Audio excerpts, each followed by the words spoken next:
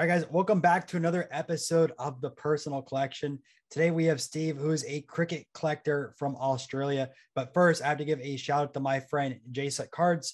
He got me in contact with Steve and said he's one of the go-to guys in Australia for collectors. So thank you for putting this together, and thank you for being on. It's what, really early in the morning over there in Australia right now? Just gone nearly 2 o'clock in the afternoon here. Okay, so it's 10 o'clock at night over here. So you guys can tell a little bit of a time difference. But hey, thanks again for jumping on here. I'm super excited to see some of your collection. No worries. So I'm looking forward to it myself. So how did you end up getting into cricket cards? I know like the American culture over here, a ton of people are into the baseball cards, collected it throughout the 50s, 60s, 70s, got really popular. What was kind of like the cricket card culture over there in Australia? I guess I started probably 20, 25 years ago, inheriting a box of tobacco tins from my grandfather when he passed away.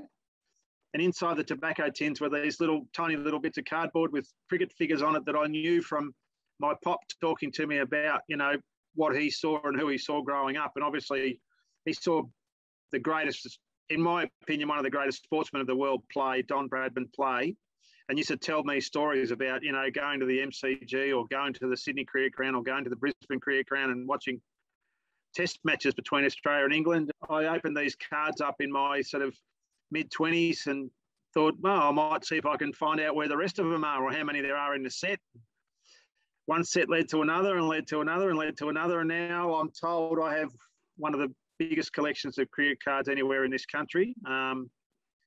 And I guess over the last 20 years, I've used a combination of my professional background in IT as well as a love for the sport to further develop a database of information that has me as an inveterate researcher do the research on the subjects, on the cards themselves, and then try and add to the collection, which is now got to the stage where I don't even keep it on site anymore at home because it's so big that and the concern is that there's been a couple of major thefts here. So I have my collection stored in an off-site vault, and which I've got access to 24/7. And I'll often be, off in the building where the collection is at 11 o'clock at night, having got there during 11 o'clock in the morning when it was sunny and looked out the window and all of a sudden it's dark. And I've been there for 12 hours just working on different aspects of my collection without realising the sun's gone down and I haven't eaten. So that's just what I do. It really got a kick along probably 15 years ago when I visited a friend who runs a retail shop here in Melbourne, who I purchased quite a few cards from, but he told me at the time that he and his wife were going on a holiday to Queensland and the shop would be closed for 2 weeks. So I just assumed they were away for 2 weeks and that was it. But the day he arrived back, I accidentally, just as a pure fluke of timing, wound up at his shop again. And he said to tongue in cheek, "You must smell these things." And I said, "What do you mean?" He said, "Stick your head out the back door and you'll know what I mean." I put my head out the back door of the shop and here was his four-wheel drive with a tandem trailer full of plastic tubs, big, the big, large storage tubs on it. And I said, "What's in that?" And he said, "The largest card collection I've ever purchased." And I went to Queensland for 2 weeks to pick it up, catalogue it and bring it home again. You're the first person to see it. And I thought to myself, wow, if he's bringing this into his shop as stock to resell and no one else knows it's here, I've got an opportunity, perhaps if I jump in quickly, to get the cream off the top and work my way through it. So I said to him, at that stage, I'd sold a property and I was contemplating buying a sports car or another sports car. I had one before that and I was contemplating buying another one. I said to him, if I came back every day for the rest of the week, would you allow me exclusivity into the collection and not tell anyone else it was here? He said, "Well, I can't unpack everything in a week. So you've got a week before I get to the weekend and I start unpacking everything and putting it all away." So I think I gave myself about 30 to 40,000 Australian dollars to spend on a sports car. And I thought, well, I'm not looking at gift horse in the mouse here. I'm going to put $10,000 aside. That was gone in the first 3 days. So I then, went into the next lot and I purchased probably, I'm going to say 5 albums full of cards that were at that stage, even in my collection, they were exceedingly rare and unusual, and had been owned by the biggest collector known to exist in Australia at the time that my friend had bought this collection from. So I managed to acquire some material that just didn't exist in other collections anywhere in Australia, known at the time. And I guess over the last decade and a bit, with the internet in particular, and email making the possibility of sending images to friends and acquaintances interstate, overseas, etc., it's made a lot of that more transparent. So I've started to realise that some of the decisions I made then in spending that $15,000 were unbelievably prescient in comparison to trying to find the same material today, which you just simply can't. And this guy had been collecting in the old days when he and his collecting colleagues from around the country and overseas were just writing to each other longhand in envelopes, putting them in the post and relying on a card that was worth $200 or $400 or $2,000 arriving from England, getting to Australia on time or going from one state to another. And also the other advantage of looking at this collection was my friend said to me after it was all sorted and he had material that he was still not going to put in the shop that he took home with him. He rang me about 6 months later and said, one of the tubs has just got full of notes and reference material. You can have it. So I went back and got this tub and it was just full of photocopies. I was going to say 8 to 12 inches deep.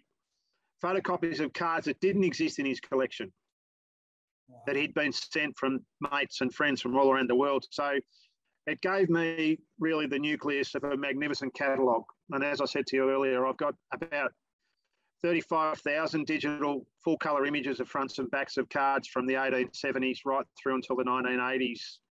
Pretty much everything that's ever been produced in Australia, England, some in India, Pakistan, South Africa.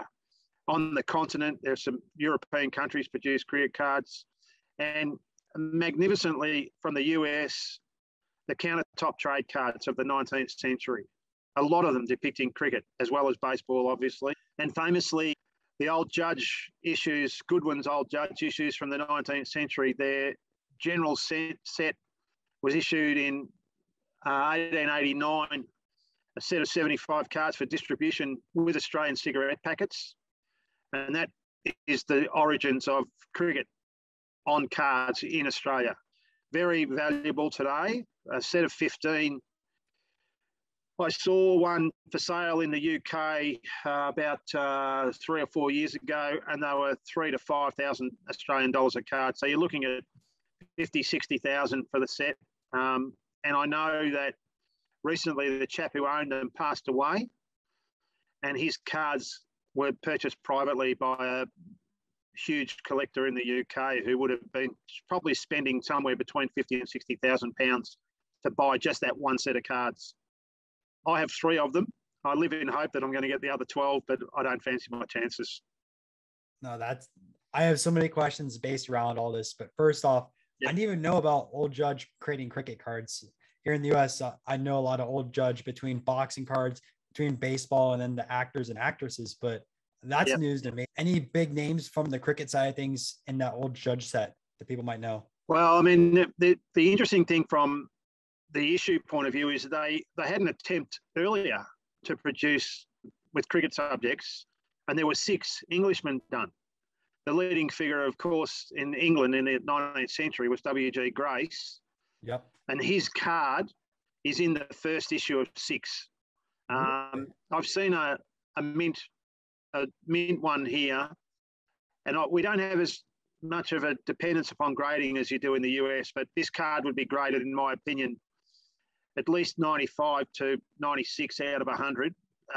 It's exceedingly rare, in magnificent condition. It resides in a collection I've looked after here for a private client. And I rate that card as probably the Grace rookie, if you want to call it that. And I think in the right market, in the right competition, it'll be a $10,000 to $15,000 American card without question. And that's for a subject that's not followed by Americans traditionally, but because it's Grace and because it does represent their first English issue ever, I think that one card alone would be unbelievable to have in your collection. As I said, I know it's in one collection here. I've seen a bad one in a collection here, and you'd hang on to it anyway because it's so rare. The next issue, the 1889 15 Australians, that's a subset of 75 personalities. I have 3 of the cricketers and 14 others from that set, and I don't know of a complete set anywhere in this country. Now, there may be a set in the US because they were produced in the US for Australian distribution, and I know that quite a few American collectors, Goodwin's collectors, etc., will buy back the Goodwin's material, and much of that would have been bought here and gone back home. So whether there's a person in the US that's got all 15 or not, I don't know. But again, I think that set's probably 50 to 100,000 Australian, depending on the condition of the cards. They're quite thick, as in the thickness of the card, and I think the varnish on the surface ultimately, with too much exposure to shrinking and contraction, cracks, and the cards are often bowed in the middle where the varnish is pulled tight, and I think you find them in great nick, almost impossible to find. They're getting towards 130, 140 years old. That's not surprising. They weren't designed to last that long, I'm sure, when the manufacturers were making them. So yeah, that 19th century issues are magnificent, and the real difficulty is when you've got a few, is finding the rest. They're just so few and far between. This country hasn't had typically a long history of manufacturing, and this sort of material really only came to pass when WD and HO Wills created a factory here in Australia in the early 20th century, and that's when cricket and then trade cards proliferated. So my friend's advice when I purchased a significant number of cards to me at the time was to concentrate on the pre-World War I issues in Australia with the cricket theme on them that he knew I loved. And if I could build up that collection, it would pay for itself in spades eventually whenever I dispose of it. And I'm pleased to say now I'm told I have the best pre-World War I Wills collection in Australia. Would occupy 3 albums at about 3,000 of my cards. And they're all, bar a handful, as near mint as I possibly can get them. It's taken me a long time to pull them together, and I've scoured the auction houses and the length and breadth of this country and some of the ones in the UK in more recent years, looking for the odd card here and there. And that's just how you grow them.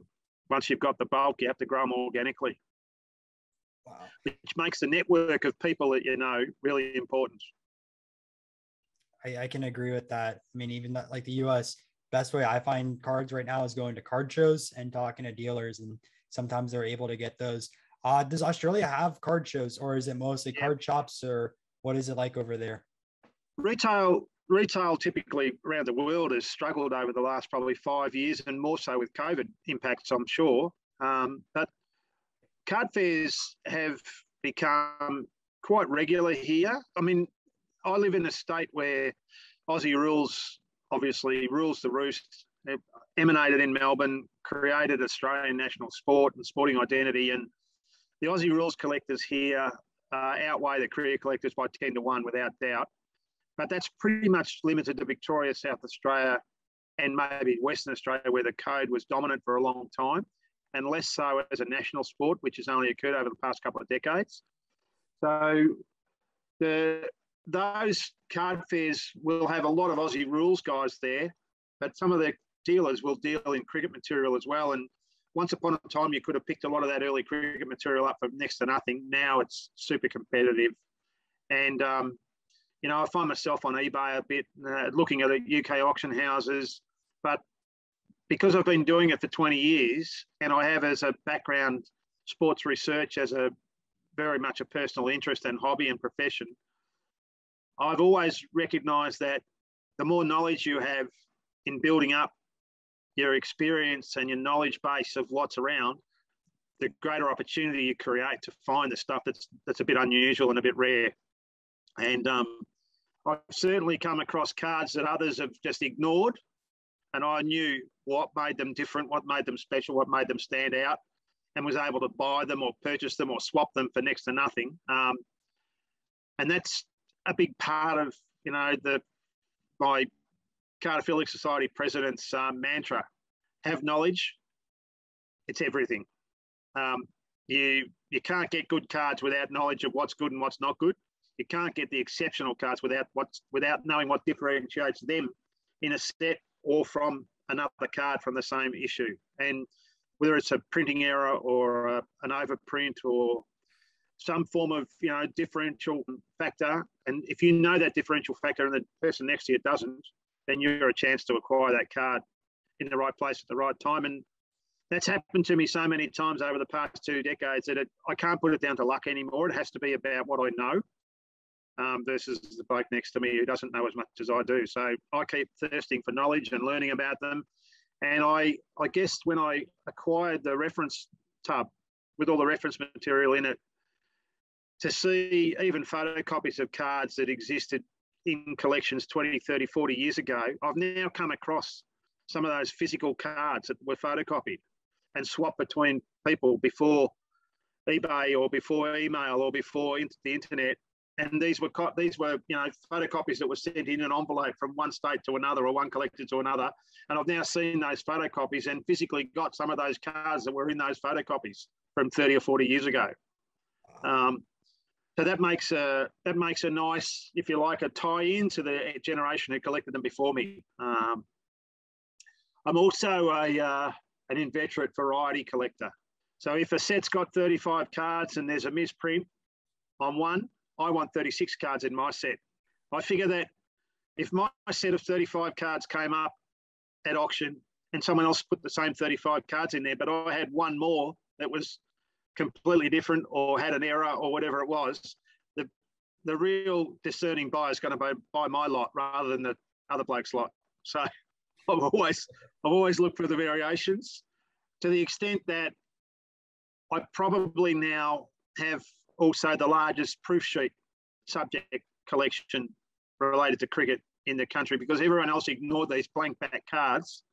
But I kept thinking, there's something special about them. I worked in the digital print industry for about 6 years as an operations director, and I realised that early doors printing, when it was linotype and full-on graphic letterpress, there were lots of proof sheets at the beginning of every print run, and lots of errors made.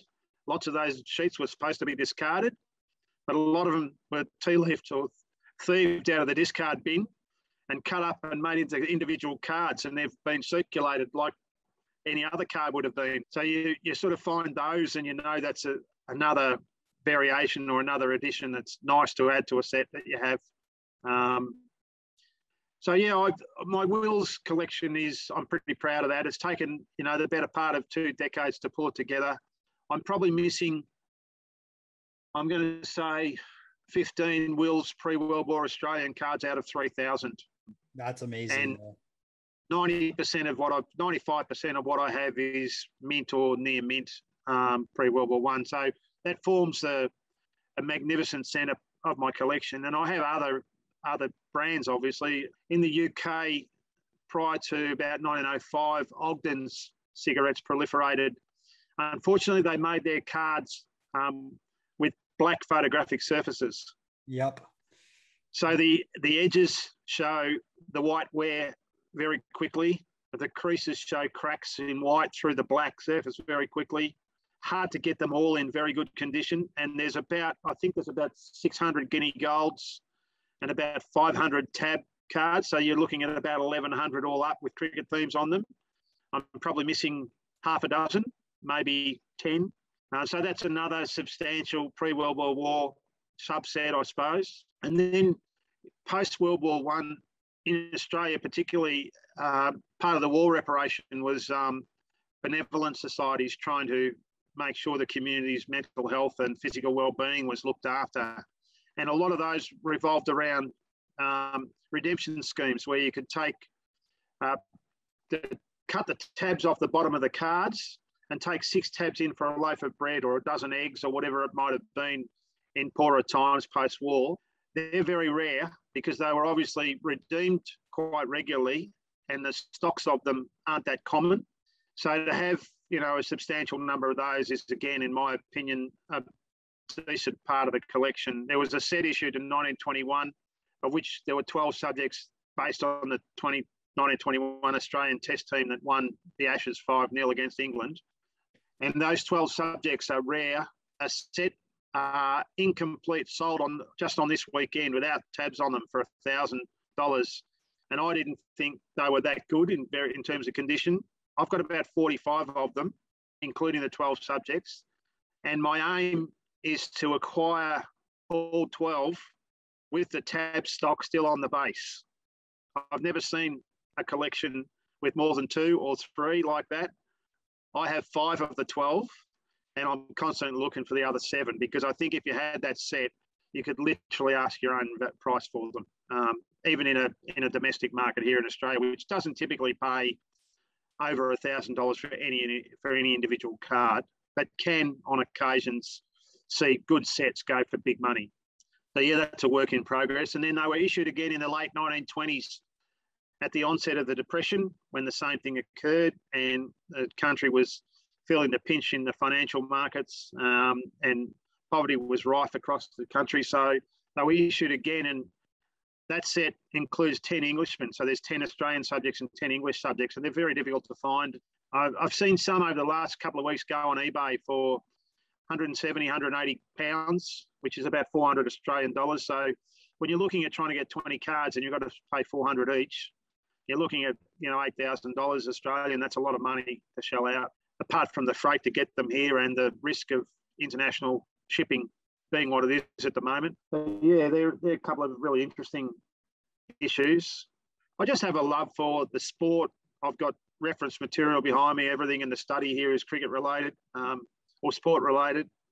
I grew up in a family where I'm the eldest of 5 kids, and I've got a sister who was an Olympian, still holds a national record for her event, some 30 years after she set it. So I guess sport was always in our blood, and relating playing to then collecting after I retired from playing, it's just been a natural progression, really. But it started with my grandfather, who left me a tin.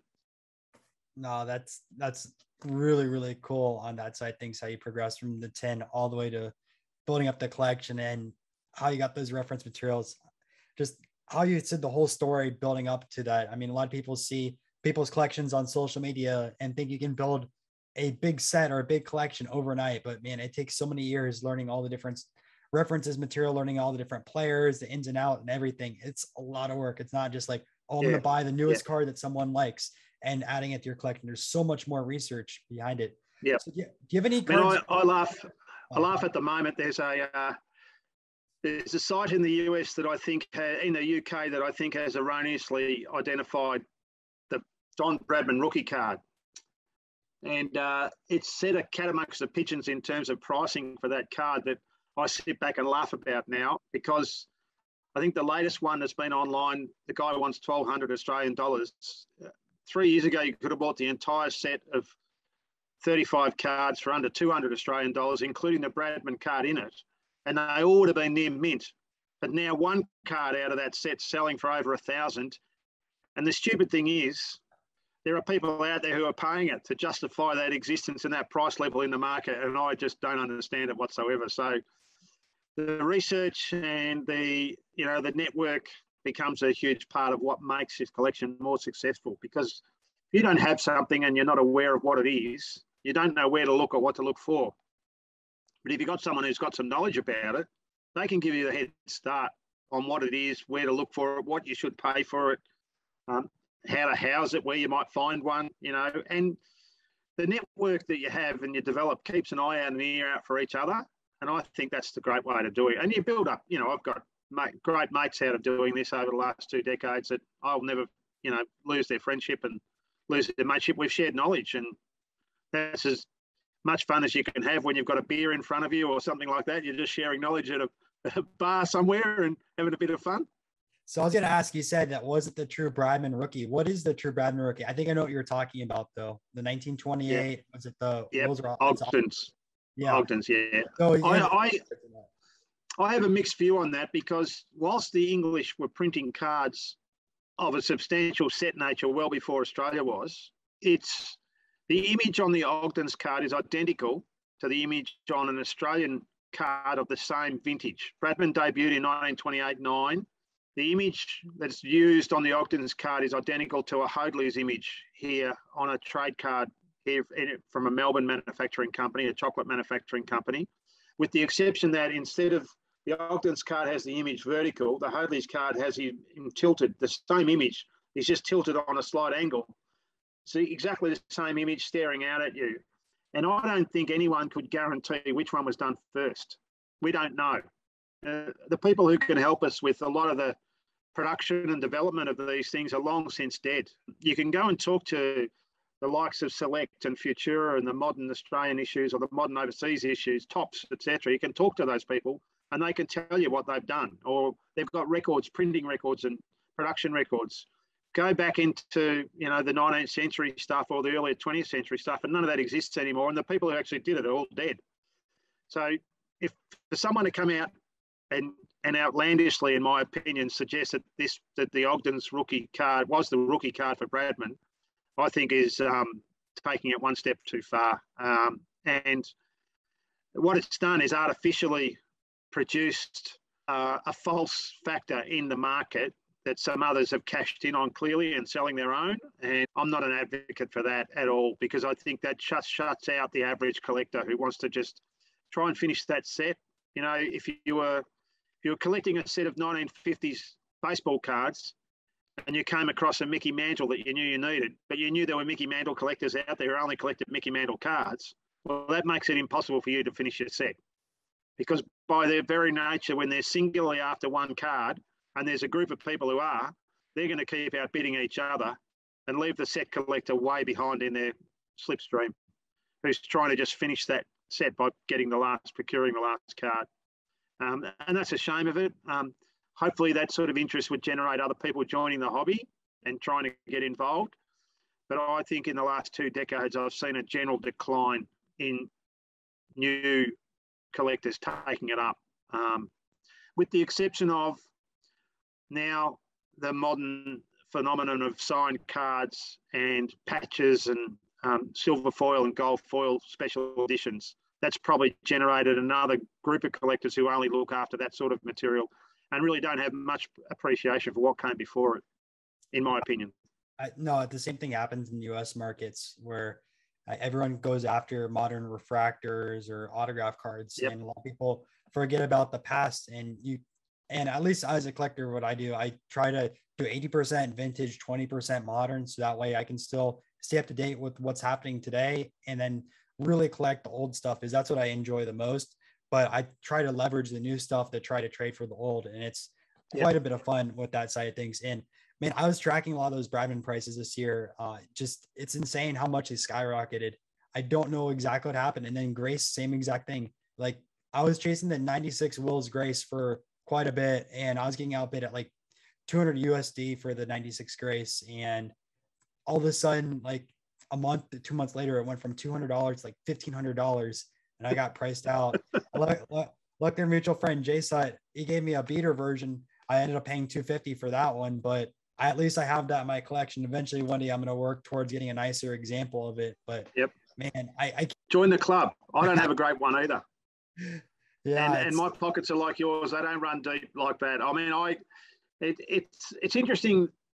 The difference between the English collector and the Australian collector is that the English will have a thirst for the 1896s because it was the first real full set produced.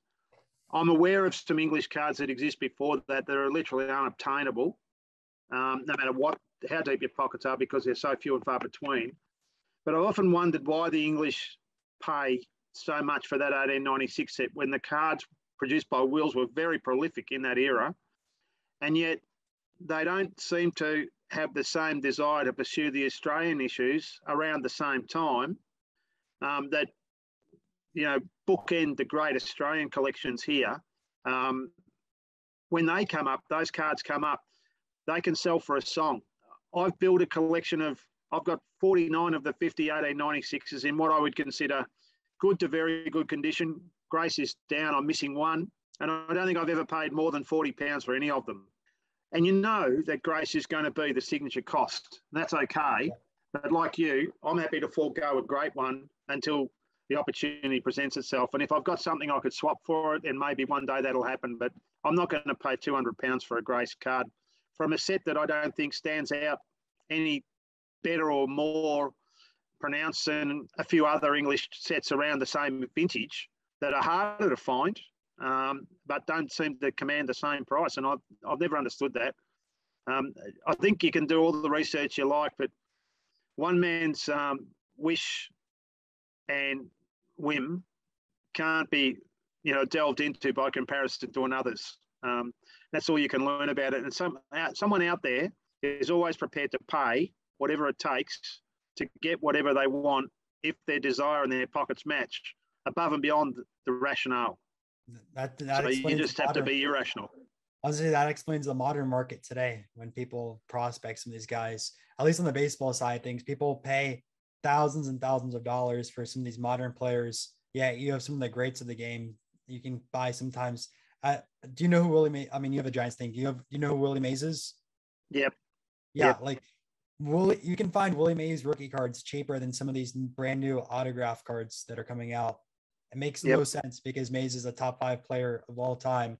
The newer player, what they have to achieve in the game of baseball to get even close to Mays' level, and the odds of that happening are so slim, but people will overpay in hopes of that player becoming a next great of the game. It makes no sense to me, but there's a whole market based around it. I wanted to ask though, do you have any examples of some of your cards so you can kind of show on the screen so people can see them? Yeah, look, I'll give me 2 seconds. I've got 2 albums here that I got out for today. I'm going to go back and get one of the other ones. Sure. And I'll give you an idea of some of the rarities. So I spoke to you before about the Australian issues. So yeah, I'm curious what it looks like.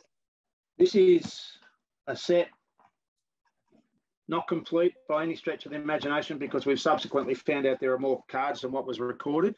These are from 1901. They're called wills. They're called blue fancy frames. And there were two issues, a blue set and a violet set. Violet's probably a better colour.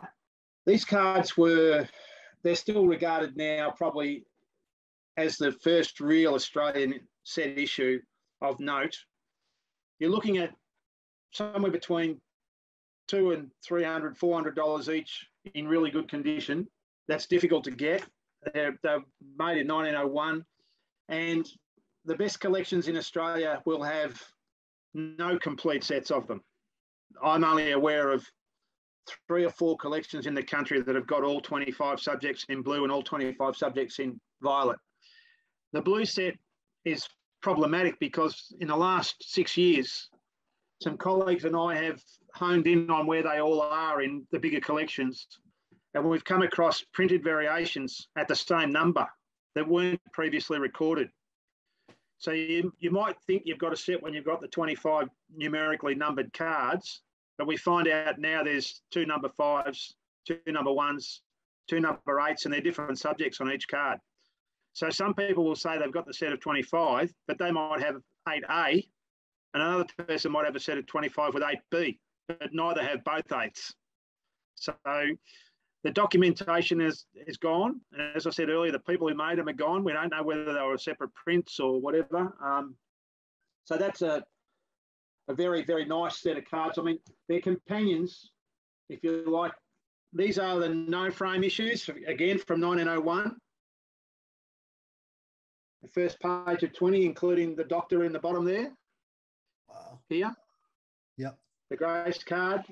I've seen a pristine version of that sell for over $2,000 on its own. Mine is nowhere near pristine, but I have it, which is a bonus because plenty of others don't.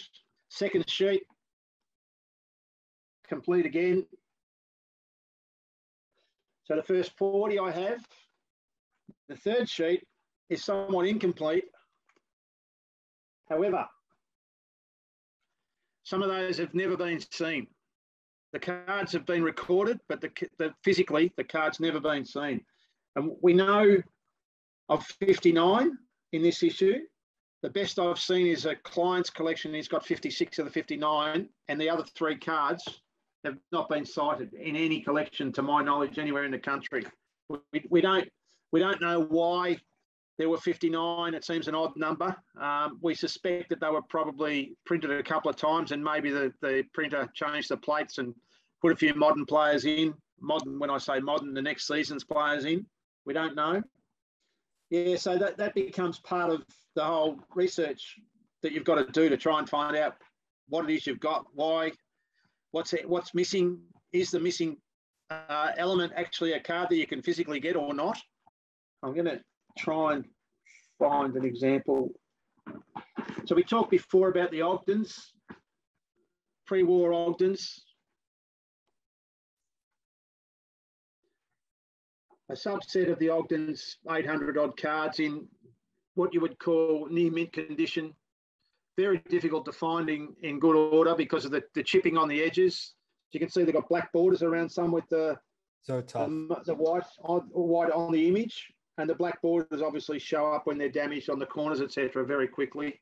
Hard to collect in great nick, again, because they're English and we don't have too many of them out here. So to acquire a set of those was pretty amazing.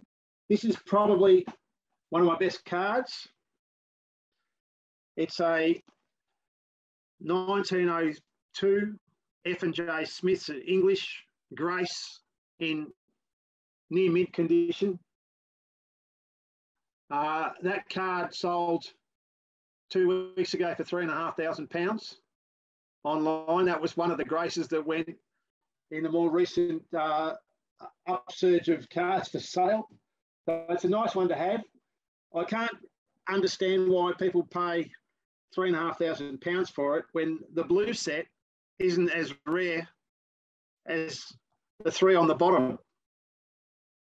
The three on the bottom are 3 of 16 cards.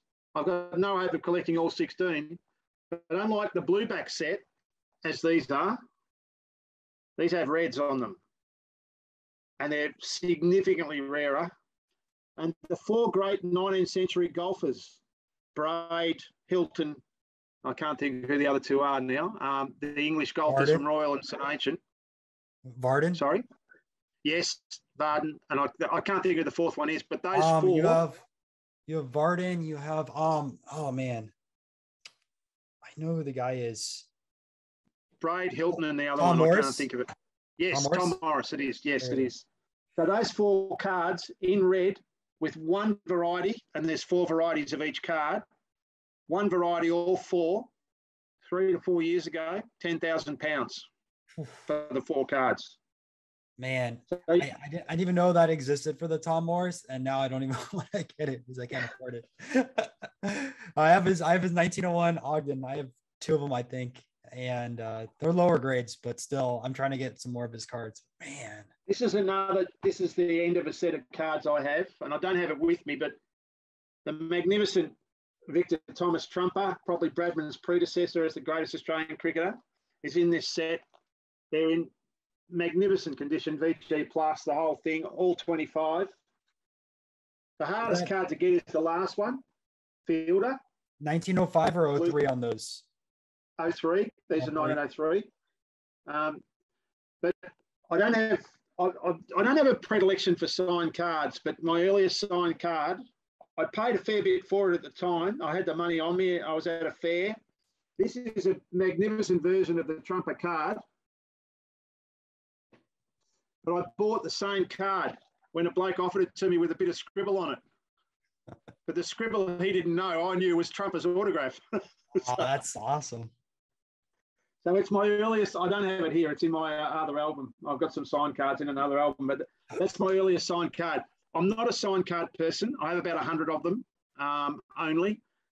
And the Trumper one clearly is the signature card in the collection, although I do have a Jack Hobbs signature card, and I have a Patsy Hendren signature card, and I have a Warwick Armstrong signature card. And they were all just hand signed. There was no, line up to sign a cards like you get today. So they're just nice to have as inclusions. Another quite unique part of the collection are these little fellas here. This is the first major Melbourne Australian cigarette card company, Snyders and Abraham. They were issued in Melbourne. And that's a set of what's known as the mauve cards. And people have always said there's a difference between mauve. The reference guides in Australia talk about a black set, etc. No one's ever really sure when you see them whether it's just mauve gone bad, called black, or whether it's black. but I have, excluding the bottom row, I've built a set of black ones over time that are one card short. And these are, I don't know anyone else who's got this many in this country. They're all jet black and they're all in fantastic condition. And uniquely, there are some that I've kept adding to that have beautiful colours on the front, but unlike the previous two sheets I showed you, none of the backs of these cards have the printer's initials on them. So I see that as another variety. And as I said earlier, I love varietals. So I'm pursuing all 15 and I haven't got really a long way, given I've only got 5. I'm always looking for them. And I know that I've bought them for nothing by comparison to what they should be worth, because people are selling them as a standard Snyder's and Abraham card. And I know that they're different. And I've learned that over time that, I guess that started because my grandfather got me interested in collecting stamps when I was little, and he always talked about the difference between perforations and watermarks and why they were important to have the different ones, and to get a full suite you needed all the varieties. So I just extended that logic into my cards, I guess. Moving from the really early stuff to a more modern one, and I'm really pleased with these because it's taken me such a long time to collect. In the US, you'll have sets that have been single coloured. And Australia in the 1950s and 40s was doing the same thing. But we also had some trade card companies here who issued the same set of cards with single and or multicolours. So you'll get, instead of one set of 32 cards, it could be 5 different colours, and therefore the set's 160. Yeah, we have that. We have that with the 1941 Gaudis. So they did the same thing. They had 4 different colors based around it right before World War II. Well, this is page 1 of 8. I'm missing 2 now to have every single one of the 32 subjects with each of the colours in near mint condition. And they're from 1958. They pop a lot. They're beautiful. They're beautiful. Very hard to find them in good condition, unfortunately, because they were again made on white stock. So whenever there's a damage or a break on the front, it shows through the colour. And you often, and I guess I don't often do this, but there's one here, which is ironic in a way. This one's signed. The blue one here is signed. I see it. Yeah. I've left it in the collection because I don't have that card in good nick outside the signed one. And the irony is that the fellow who signed it was famously called in 1958 for throwing in a test match. So there's a picture of him bowling and he signed the card. And I love that story behind it. The English, I don't think, collect at the same level of variety as we do here. By comparison, they're happy to have just a set of whatever the cards are. So, for instance, those 1958 cards, they're more inclined to collect the 32 subjects than the 160. So that makes this set here quite unique because they're English and they're very colourful. And they were issued by ABC Gum, whose equivalent in the US was Topps, who did a lot of the same Gum series issues, and a lot of the designs are the same. You're probably going to see that same sort of pattern around some of the Topps cards. Yeah. These are grey on the reverse. Now, uniquely, the same subjects were produced again with a white reverse, white board, white stock. Topps always did that, the grey and white backs throughout the 50s. But what's strange about these two is that when you line them up,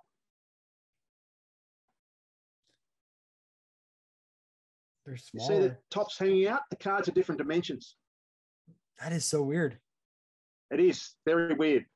So to have all of the cards in both sets is a bit unusual. And I've got friends who I show them to and they go, why have you got 2 sets in your album? Then I talk about them and they look at them and go, oh my God, we never knew that. So that's again, one of the reasons that the depth exists in my collection, because I've pursued those odd production issues. There's another one here that's an English variety, And this is Popeye, the whole set of Primrose Sweet cards. Card 14, this card here, has a cricket theme on it, and it says, "Ahoy, Wimpy, has you seen Sweet Pea's cricket ball?" And there's a picture of, Wimpy with the belt on his head.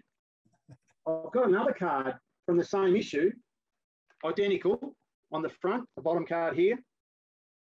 However, when you look at the reverse, this is card 14. You see down the bottom, just above my finger, you see the spelling of Argyle. Here, can you put it up a little bit? I don't see your finger. Okay. Yep. This is the second card.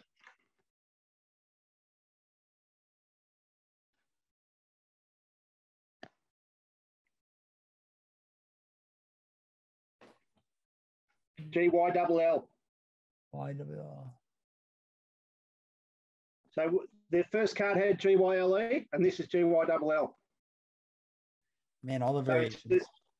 So it's a variety that wasn't recorded until probably 4 or 5 years ago. I picked it up because there was a photocopy of both of them on one of the pages in that tub I got. Had the two cards next to each other, and someone had put them on top of the photocopier and photographed the two different cards and highlighted what the difference was. And I reckon I paid nothing for the extra card. It was like $2 or something like that, knowing what it was with the person who sold it to me not knowing. And I suppose, to some extent I took advantage of that knowledge, but that's what it's about. And the last set I'll show you, probably the vanguard of the modern collecting in Australia. Hardly any cricket issues were issued in late 1950s, early 1960s. And then along came the chewing gum cards with major impact in America in the 1960s, and the Australian market followed suit. So we produced the Scanlon's Gum Company cards. This is a near mint set of all 40, including the great Gary Sobers and the West Indians. And then about 12 months ago, I was offered the opportunity of acquiring them. I've got more than half. I've got about 32 now of the 40 with the signatures on them. That's incredible. And a lot of the subjects are now dead. So my aim in this stupid sort of mental space that exists between my ears, I suppose, is to find all 40 with the signatures on them. The set itself in very good condition would be $1,000 plus, towards $2,000 each for the set. And a signed set, I don't know of one that exists. So to have 3/4 of them signed is very rare and very unusual. And I was buying some of those through the cardophilic auction with no competition whatsoever at a reserve price of $10 or $15 Australian. Man, I was pretty happy with that. That's great. Hey, if you ever find another 65 sobers, it's cheap. I need one. Yeah, well, I could do with a better one than mine too, don't worry. I don't think there is such a thing as a cheap 65 sobers, by the way, because the last couple I've had a go at have gone over $100 each. Ouch. I remember bidding on one a few months ago and I lost at 50. I should just pull the trigger there. Yeah. And I think there's certain signature players as well that are always going to, out of every set, whether it be Grace or Sabres or, whoever it is, they're always going to command a premium just because of who they are. I mean, the Grace card, any Grace card's probably worth its weight in gold now. Any Bradman card's worth its weight in gold. I've seen the Series 2s, Bradman's records now all exceeding $300 each Australian, and we don't even know how many there are in the set. We've got records of 39. To my mind, as I said, I spent 6 years in the printing industry. To have a set of cards of 39 seems a very strange thing to do. Especially you can't set up a sheet. Yeah, you can't set up a printing sheet. You just have to expect that there's probably something missing. Not that we've seen it. And a few colleagues and I have, quite assiduously recorded everything we know and never come across the 40th. It just makes no sense to me. And to know that, if they're getting $300 plus each in very good condition, I'm sitting on 25 of the 39. I'd love the last 14, but I'm not going to find them in a non-competitive market, and I'm not going to be paying $300 each for them. I just don't want to pay that sort of money for them. I don't mind it, but it needs to be very special. I just want to finish. This is not my actual card, but it's I had some done so I could share it with other people. I own what is supposedly the rarest cricket trade subject card in the world, known by one only in existence, from a Melbourne company from 1901, and it's battered and knocked around.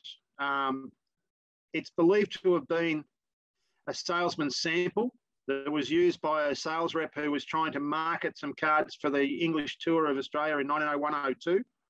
And I had some knockoff business cards made with the image of it on it. So this is a Melbourne shoe company called the Robert Hurst Boots and Shoe Company. And on it is the left arm orthodox spinner Colin Blythe, who was killed in World War I.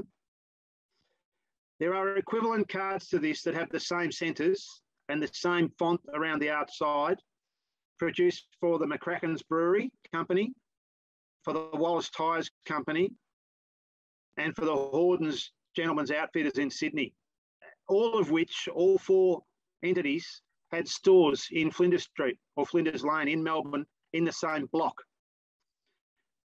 And our rationale is that this card was produced by the manufacturer for Robert Hurst Boots and Shoes as a sample to potentially produce the rest of the cards in the set with the coloured border around the outside that the other three companies have. There are no other known versions of a sample card, and there are no other known versions of this card from this company in existence. The family descendant who found out I had this card after I did a talk on it and a few others a few years ago here, sent me an offer of 5,000 UK pounds for that card. I still have it. I'm a seller. I'm not a seller, I'm a collector. So I still treasure those examples that sort of make my collection special.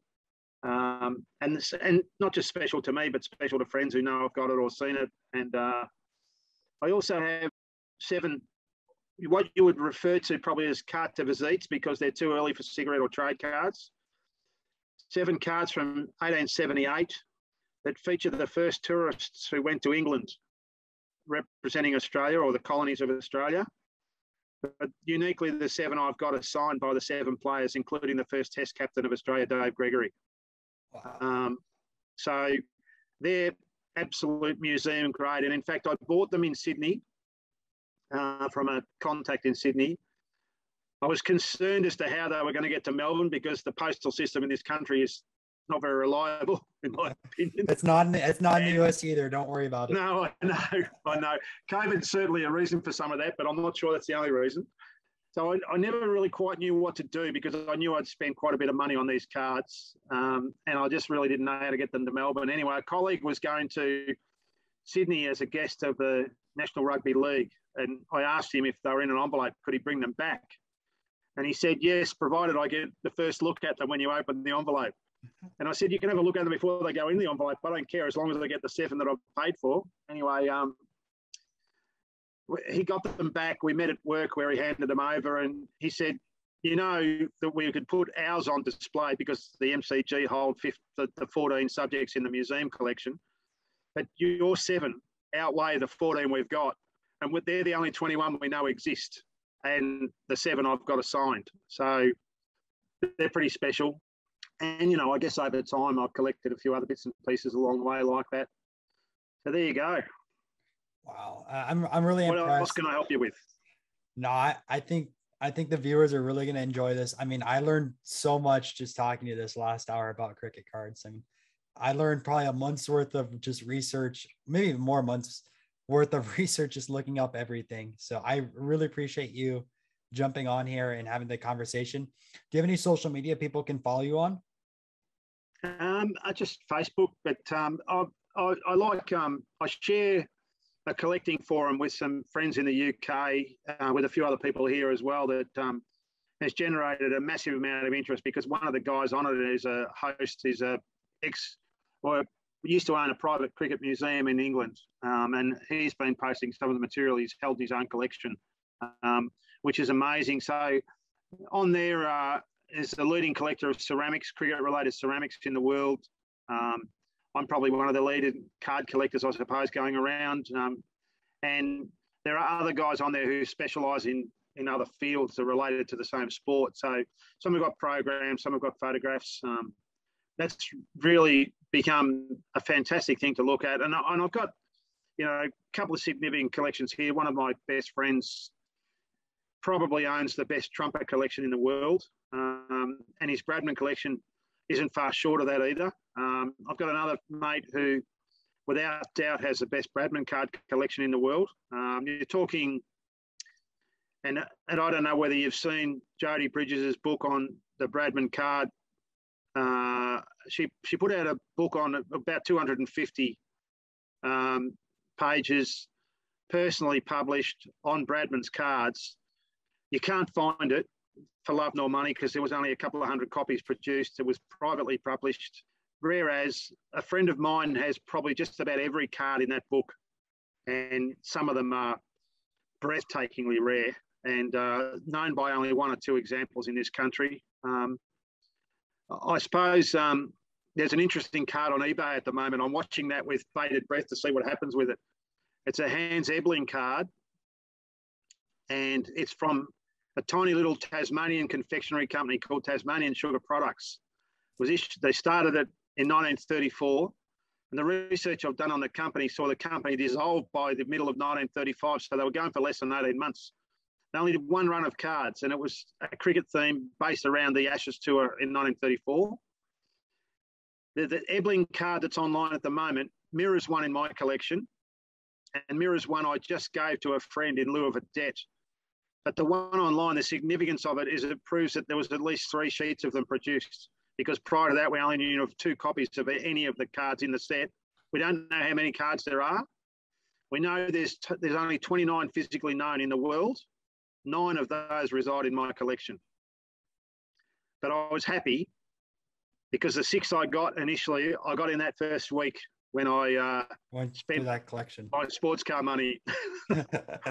So hey, you made the right choice. You got a hobby for life now. Yeah, well, yes. I've added 3 to it in 15 years, which is not good going. But when there's only 29 known subjects, and I've written extensively and researched extensively about them, and nowhere do I know of any other cases of them that exist. And that includes talking to people who live in Hobart and have lived in Hobart all their lives and been collectors and who've never seen one, let alone known that they existed. So you're looking at, the rarest of the rare. And there are 2 Bradmans known from that set. I mean, and they're command your own price cards, really. If you've got one of the 2 and you wanted to sell it, the highest bidder would have to pay 5 figures for that card alone, without doubt. I can't imagine that at auction today, especially with that Bradman spike. Yep. Hey, well, thanks again for doing this. I really appreciate it. And no worries.